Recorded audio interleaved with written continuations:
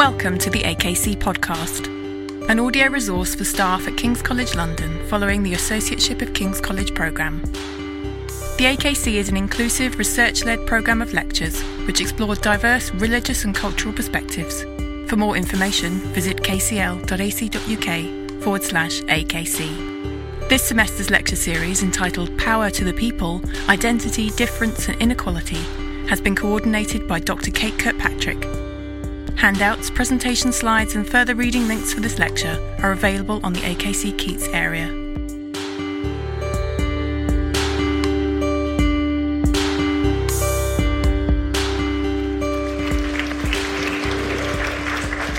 Good afternoon, everyone. This is my first time giving a formal lecture, and I feel both very privileged and quite terrified, so bear with me. I thought I'd start with a little bit about who I am, because that helps to explain why I think diversity and inclusion are so important.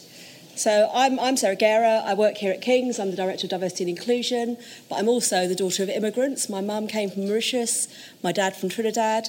They both moved over here in the 60s to be nurses. I was born in Tottenham. I changed primary school 3 times. I went to a mediocre secondary school and university, and I was the first person in my family to go to university. But I was a child like any other, with hopes, ambitions, dreams. And all the way through my school life, I was really discouraged by those in authority from really having any ambition. I was constantly reminded to stay in my lane, to remember that people like me don't do A-levels or degrees or the law or join the civil service. Yet here I am today, talking to all of you, finding myself working at a globally renowned university, one that's extremely prestigious and well respected. And not only that, I'm at a senior level, doing a job that I love. I'm the Director of Diversity and Inclusion, and I help to shape and guide our leaders, our managers, and our students, and the university's future direction. So I suppose it shows I've got a lot to offer. And I suppose just to give a little flavour, I thought I'd also show you a picture of my family. I'm also the mother of 4 children in a blended family. And what I'm going to talk to you today about is why I think equality, diversity and inclusion are important, what they mean, both the legal context and the sort of reality of that, what that means in everyday work or study. Have a bit of a reflection on what the reality is like compared to what we say in the law and what we say on paper. And then the main part of what I really want to talk about today is that equality, diversity and inclusion, I think, is an innovation mechanism. And it's what's needed to help maximise the opportunities. And in doing so, we'll think a bit about the mindsets that we need and the sorts of thinking patterns that we need. I'll also look a bit at the unique opportunities I think that higher education presents us and whether or not we're maximising those. So before we start, I was told we weren't allowed to do much question and answer because of the nature of the videoing and things, but I do want to take just a minute or so for you all to do a reflective exercise. What I'd like you each to do, and we'll take a whole minute, 90 seconds, to consider when you have been your most creative. When have you done your best work? What the circumstances were like? What inspired you? What motivated you? What did that feel like? So please take that time, make a note to yourself. I'm not going to ask you to share it, but I think it's for me, it's quite an important thing for you to think about that and be able to use that in the context of the lecture. Okay, so we'll come back to that nearer the end. It's a very long time, a minute and a half, when you're standing here, so hopefully you all did use that time to think. So, touching on the equality context in the UK, most of what we're governed by is the Equality Act 2010. That sets out 9 protected characteristics.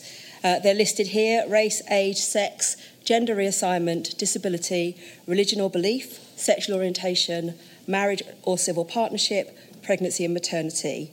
And then those are all protected under the Act from direct discrimination, indirect discrimination, harassment and victimisation. Now, I don't intend today to go into the in-depth definitions of those things.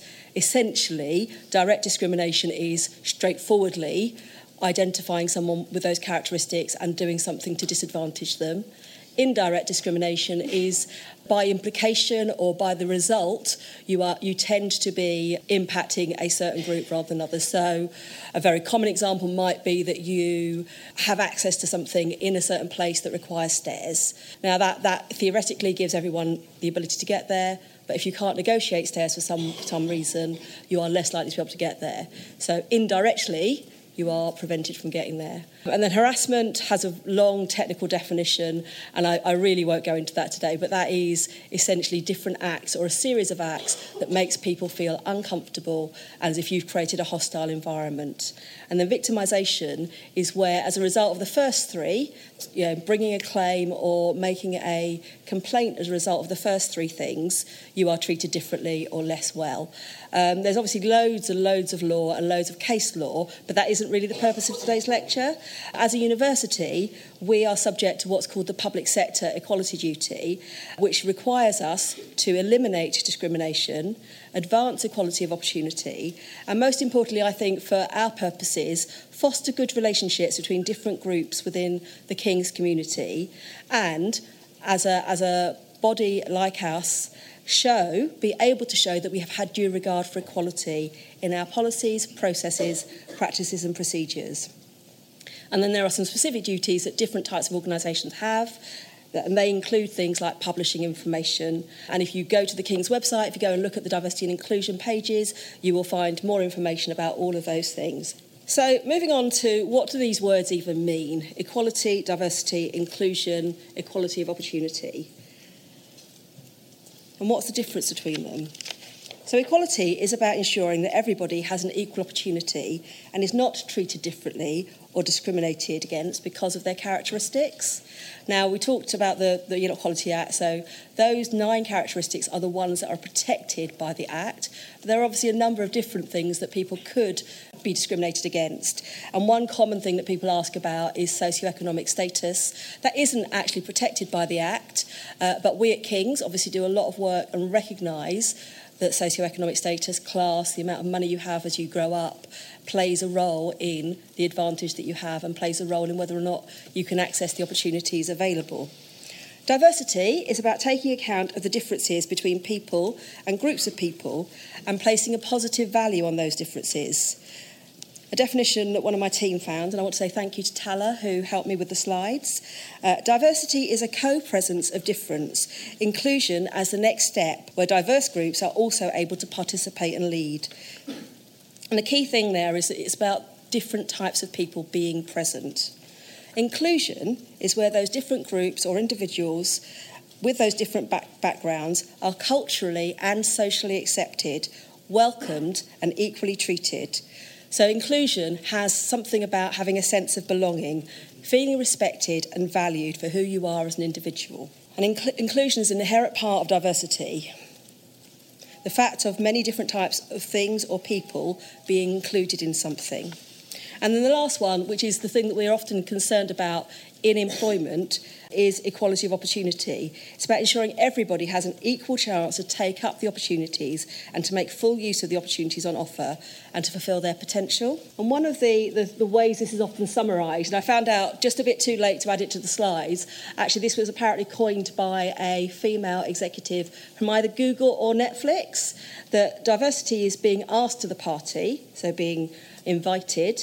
Inclusion is being asked to dance, so being asked to participate when you're at the party.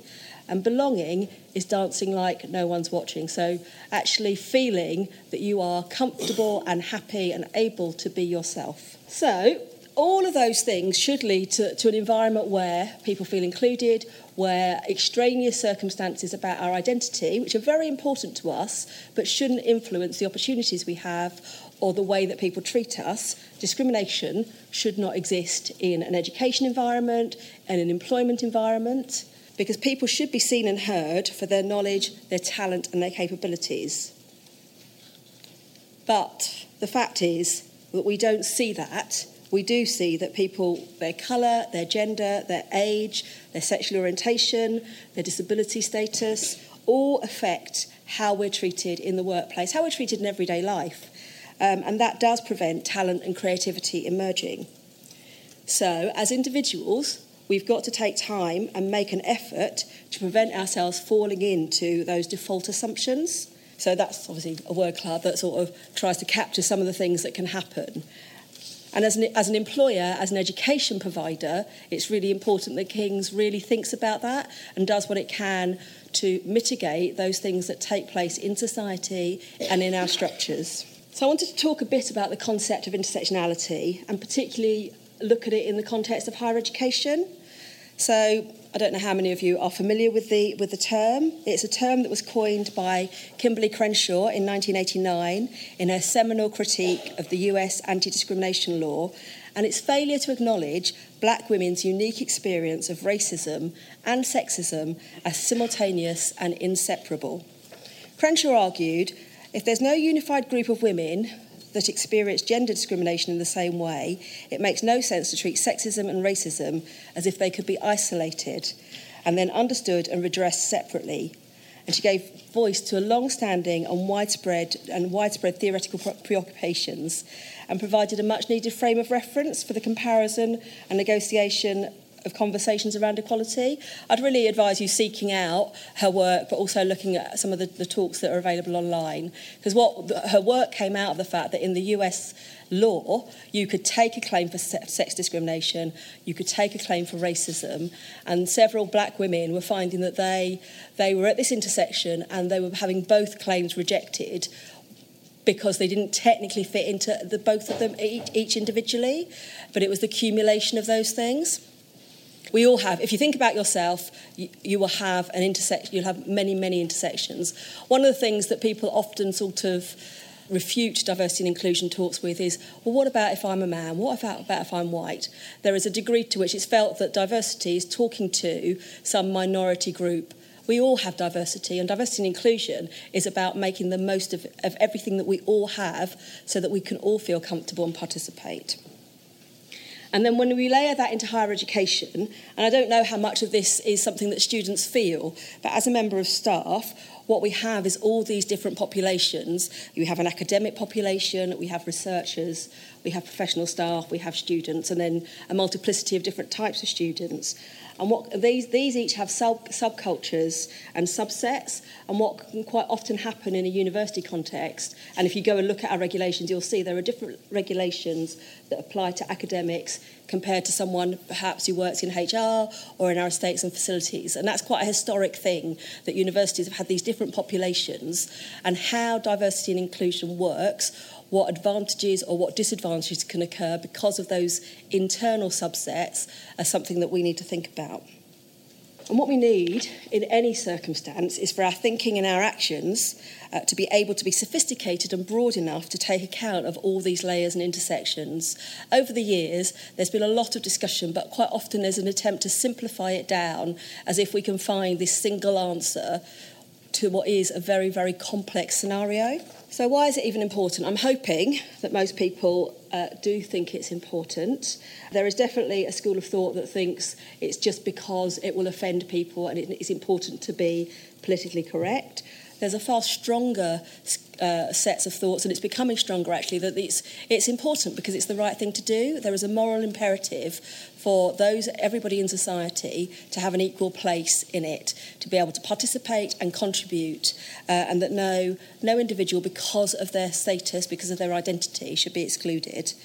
But also, from a business perspective, from an organisation perspective, there is a lot of research that shows that you are a more effective and productive organisation if you have diverse teams, diverse staff. So what I'm going to move on to talking about is my proposition that equality, diversity and inclusion is an innovation mechanism, that it's exciting and it can take us to new places, and that it's an imperative for success for any organisation anywhere in the world. It enables fresher, more creative ideas that leads to innovation, and people who feel comfortable and happy tend to be healthier and happier, and they will then participate more and provide more to you as an organisation. But it also leads to people that are stimulated and that are growing and that feel that they can contribute more.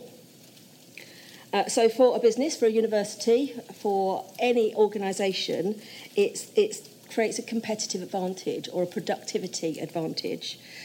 For a university, it's about our attractiveness to students, and it's about the quality of our education, our ability to attract and retain staff, and our research and student funding, which all ultimately gives us our licence to operate. And so it must form part of all of our decision-making and thinking. So rather than me talk constantly, this TED Talk sort of sums it up, and also I think can deal with some of the scepticism that can arise. It's about 10 minutes long. That was obviously quite a convincing set of figures and information that's relatively recent. And I think for me the most powerful slide is the one that shows the difference between women coming out of education and those that have succeeded in progressing through different ranks of a company. That video was very much focused on gender. You could layer in any other intersection of our identity, any of the other 9 protected characteristics, particularly race or sexual orientation and disability, and it would be a similar, if not worse, story. So I'm going to talk a bit more about why I think EDI is an innovation mechanism, and more importantly, what we need to get there. And just to sort of remind ourselves, it enables us to understand others, it enables collaboration, and it creates an environment where everyone can be creative and thoughtful. We in higher education, our work is vital to the lives of millions of humans, species, cultures and environments. We at King's say our mission is to make the world a better place. So I see us as having a moral imperative to be as effective as we can be, because we've been entrusted with this responsibility, and we also have billions of pounds to make the world a better place. So everyone working in this sector and everyone participating in the sector must exceed all expectations. And to be as good as we can be, we need to constantly review and learn and change. Society never stands still, so neither should we. So I'm going to talk a bit about what I think is necessary, which is an innovative mindset. I've taken quite a lot of my material from Nesta. They produced 20 tools about innovation, and the reference is in your handout. So what is a mindset? A mindset is an established set of attitudes determined by your perception of the world, how you make sense of situations consciously and unconsciously, and how you interpret information. So for diversity and inclusion and for the innovation we're talking about, we probably need 3 specific elements in a mindset: collaborative, experimental, and action.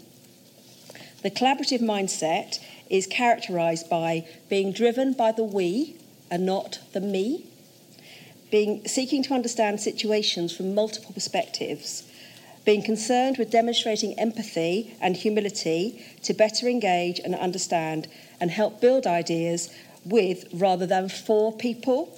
It's about engaging with citizens and stakeholders to create shared ownership of new solutions, mobilising resources and legitimacy to make change happen. It's the agile responding to changing environments with flexibility and the empathetic understanding of others' experiences and frames of reference. And if you sort of think about some of that, that's why diversity is so important, because if you only have a single point of view or a single set of people with similar experiences, how can you get an understanding of other experiences and frames of reference? But it's also about the perseverance to deal with resistance, about imaginative exploring and envisaging new possible futures. It's about being outcome-focused and having a strong commitment to the real-world effects. So again, when we sort of look at the history of diversity and inclusion, there's been a lot of theoretical discussion, but when we actually look at what's happened, the real-world impacts, the outcomes, have not matched that theoretical discussion. And so it's about being courageous and having a willingness to take risks, and critically, and this is partly why I asked you to do a reflection exercise, having a reflective habit of critically reflecting on process and results, and having the curiosity and the desire to explore multiple possibilities, all of which while being action-orientated. That's one mindset, that was the collaborative mindset. We also need the experimental mindset, which is led by curiosity, by the desire to learn, focusing on learning through lived experiences or learning from others, just by trying new things in a different way and using those learning to create solutions that best fit the challenge. And then the third mindset we need is the action mindset, which tends to be characterised by being optimistic, pushing for change, having the energy and belief that things can be done to alter and improve the status quo. As someone who's been a diversity professional for quite a long time, I think that for me is one of the things that makes the most difference. When people believe that change can happen, it's far more likely to. Quite a lot of the time people sort of shrug their shoulders or just have a real apathy of, well, it's far bigger than we can do anything about. And actually that change in a mindset of, well, it can change. Yeah, if we look historically, things do change, but they only change because people apply themselves. So back to the action mindset, there are opportunities within the environment which can be seized upon, and they're concerned with helping to create the conditions for change and action through gaining support, mobilising people, resources, sharing knowledge and showing success, showing examples of success. One of the biggest contributors to improvement is people celebrating the things that have improved. Quite often we take them for granted and we don't notice them, but by showing and actively looking at what's improved, it gives us confidence to carry on. Mindsets are not fixed and they can change. And we change mindsets through new and different ways of thinking and new and different perspectives. So in teams, in the environments we work in, we must reward certain attitudes and behaviours, like the curiosity and courageousness and agility that I was talking about. We as individuals must embrace things to become open to doing things differently rather than reverting to business as usual. The thing with these, it's unlikely, I mean, it was a very long list of things that I read out, that these characteristics or these mindsets will exist in one person or in a single person, and that's another reason why we need a variety of people and a variety of brains addressing individual problems. But as well as the mindset, we need to consider our thinking. Now, before I started preparing for this lecture, I hadn't understood that there were terms to describe this, but the sort of thinking we need is what's called double loop thinking. That looks at what we do, the actions, the processes, the techniques, but it also looks at why we do what we do, the assumptions, the beliefs, the social norms that are implicit in that thinking. And we look at what the results and the outcomes are, the outcomes and the outputs. So it's a combination of three different levels of thinking. Whereas single loop learning, which is only reflecting on the actions we've taken to produce the outcome, not looking at the circumstances that have created that, the why behind it. So it's critical for innovation and for real diversity and inclusion for us to reflect beyond the actions we've taken and look instead at the reasons why they were taken, because all of the things that we're socialised into, all of the things that we've experienced affect why we do something. We also need to think about the skills and behaviours that we need. Cultures and mindsets matter as much as the methods to embedding innovation. Bureaucracies may find it easier to crush new ideas and marginalise individual innovators. Cultures that value openness, curiosity and willingness to experiment are vital if innovation is to be more than rhetoric. And so we need a diverse range of skills. Accelerating learning is one, which means skills to explore and iterate new ideas to inform and validate new solutions. Things like data and technology literacy, or a working understanding of prototyping tools, being willing to experiment and test. We need skills that allow us to work together and lead change. Skills like actively involving citizens. Hopefully many of you are aware of lots of the work that King's has done with organisations like Citizens UK, which absolutely have that philosophy. How do you involve the people that are experiencing the thing that needs to be improved? So that we can broker new options and facilitate conversations with different stakeholders to create shared ownership of new ideas. For that, we need skills like collaboration, listening, storytelling, influence, negotiation and political manoeuvring, so that we can win support, hearts and minds, and finance to get new ideas off the ground.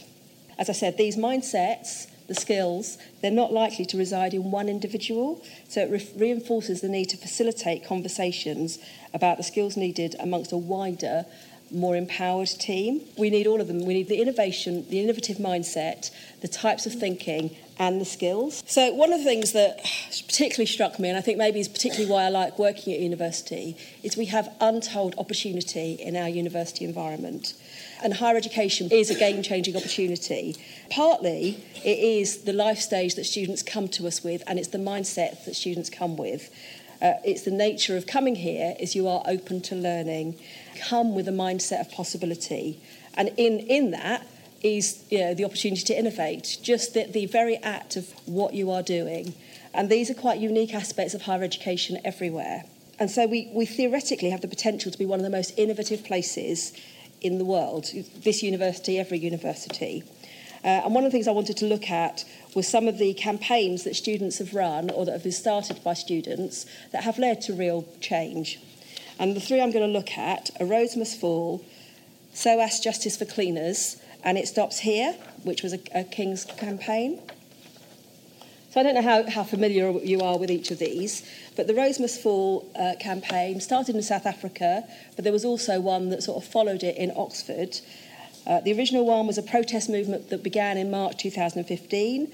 It was begun by, I may not pronounce these names correctly, apologies, Chimani Maxwele, who was an activist and student at the University of Cape Town in South Africa, when they flung excrement at a statue of Cecil Rhodes.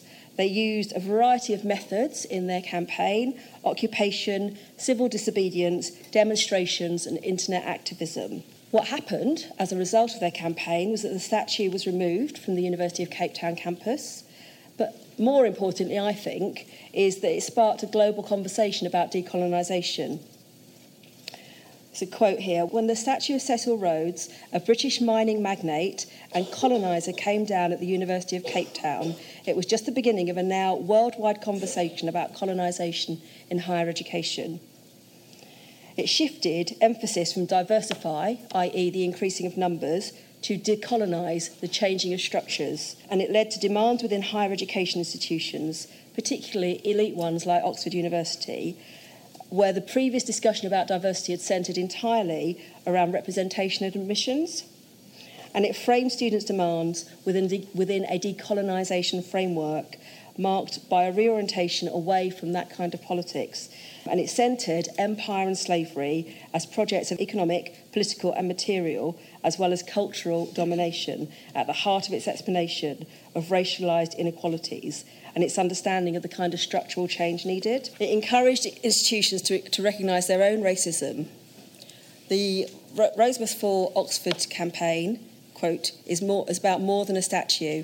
In fact, our first action as a movement was getting the Oxford Union to admit it is institutionally racist after their colonial comeback cocktail. We are determined to tackle Oxford University's problem with race and its perpetuation of the legacies of empire in all their insidious forms from a multitude of angles.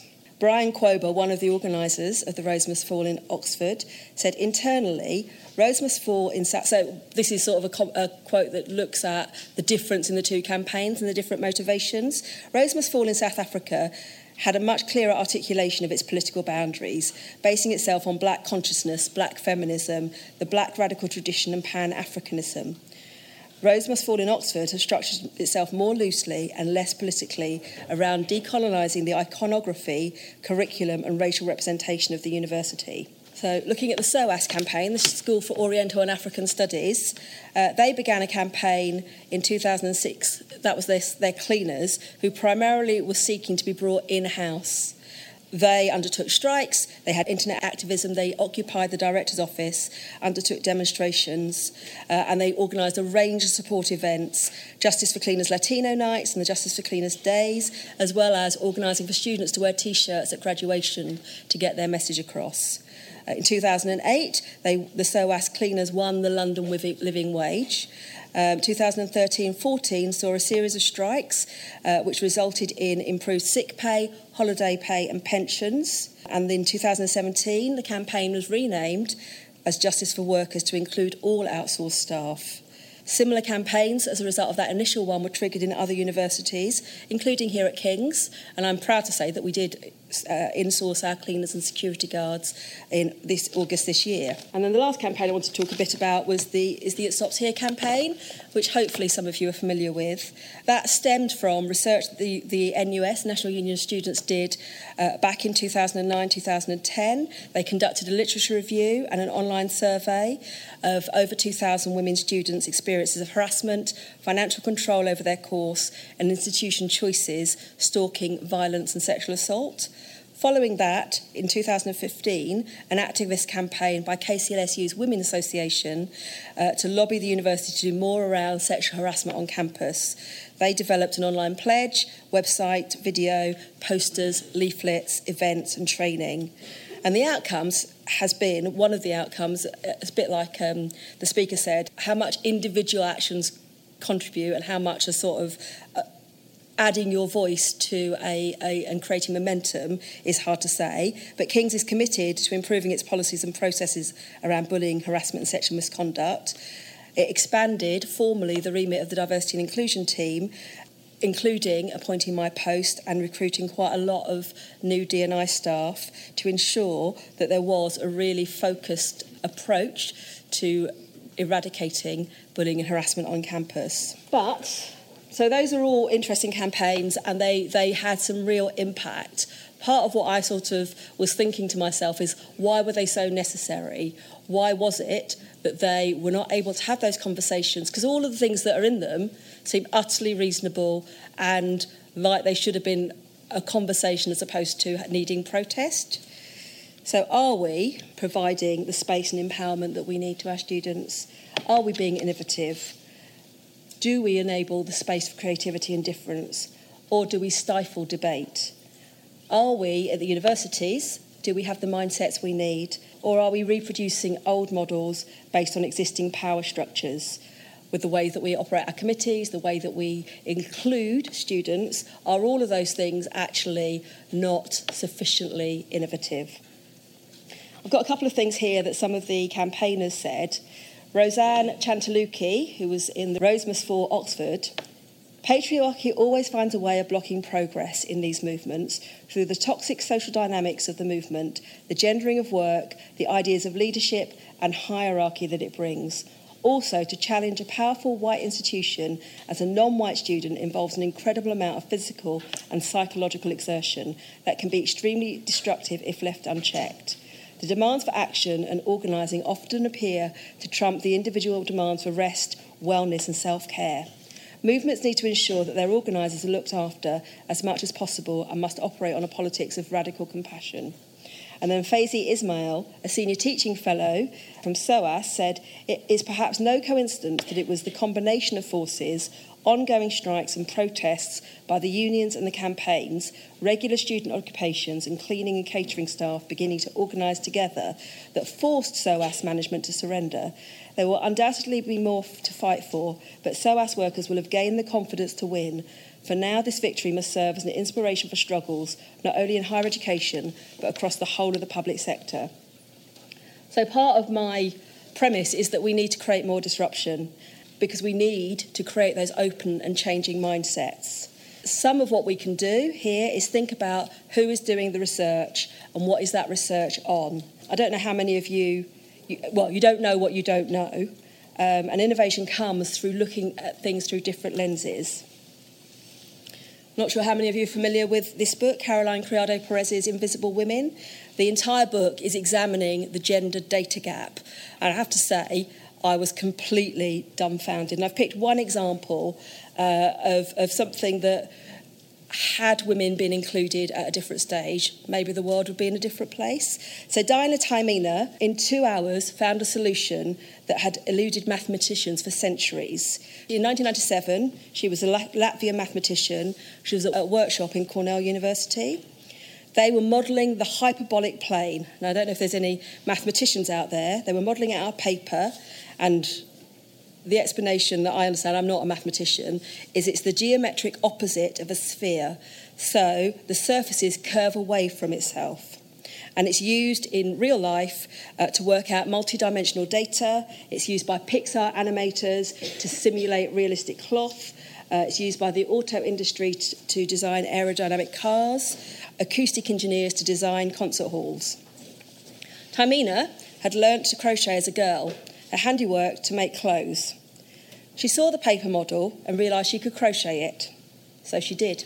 They've now created hundreds of models based on that initial one. It provides a concrete sense of the space expanding exponentially. It's a visceral sense of the hyperbolic. And her creations are now the standard model. But, there's a relatively large amount of luck and coincidence that she was there and able to have that opportunity.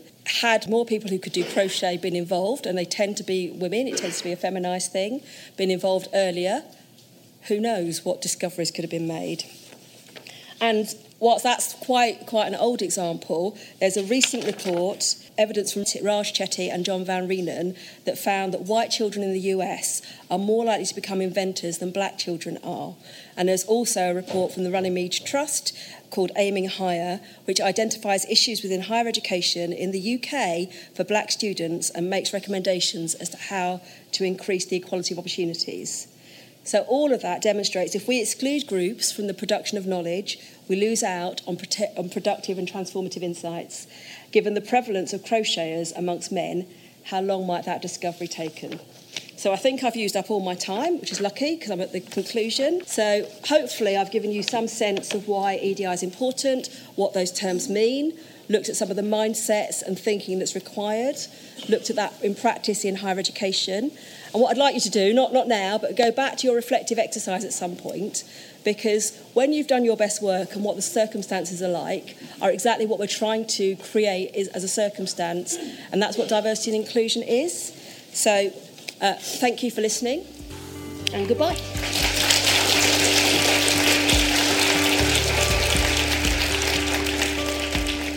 Thank you for listening to the AKC podcast. If you have enjoyed this lecture, please click subscribe in your podcast app to receive future episodes. AKC, at the heart of King's thinking.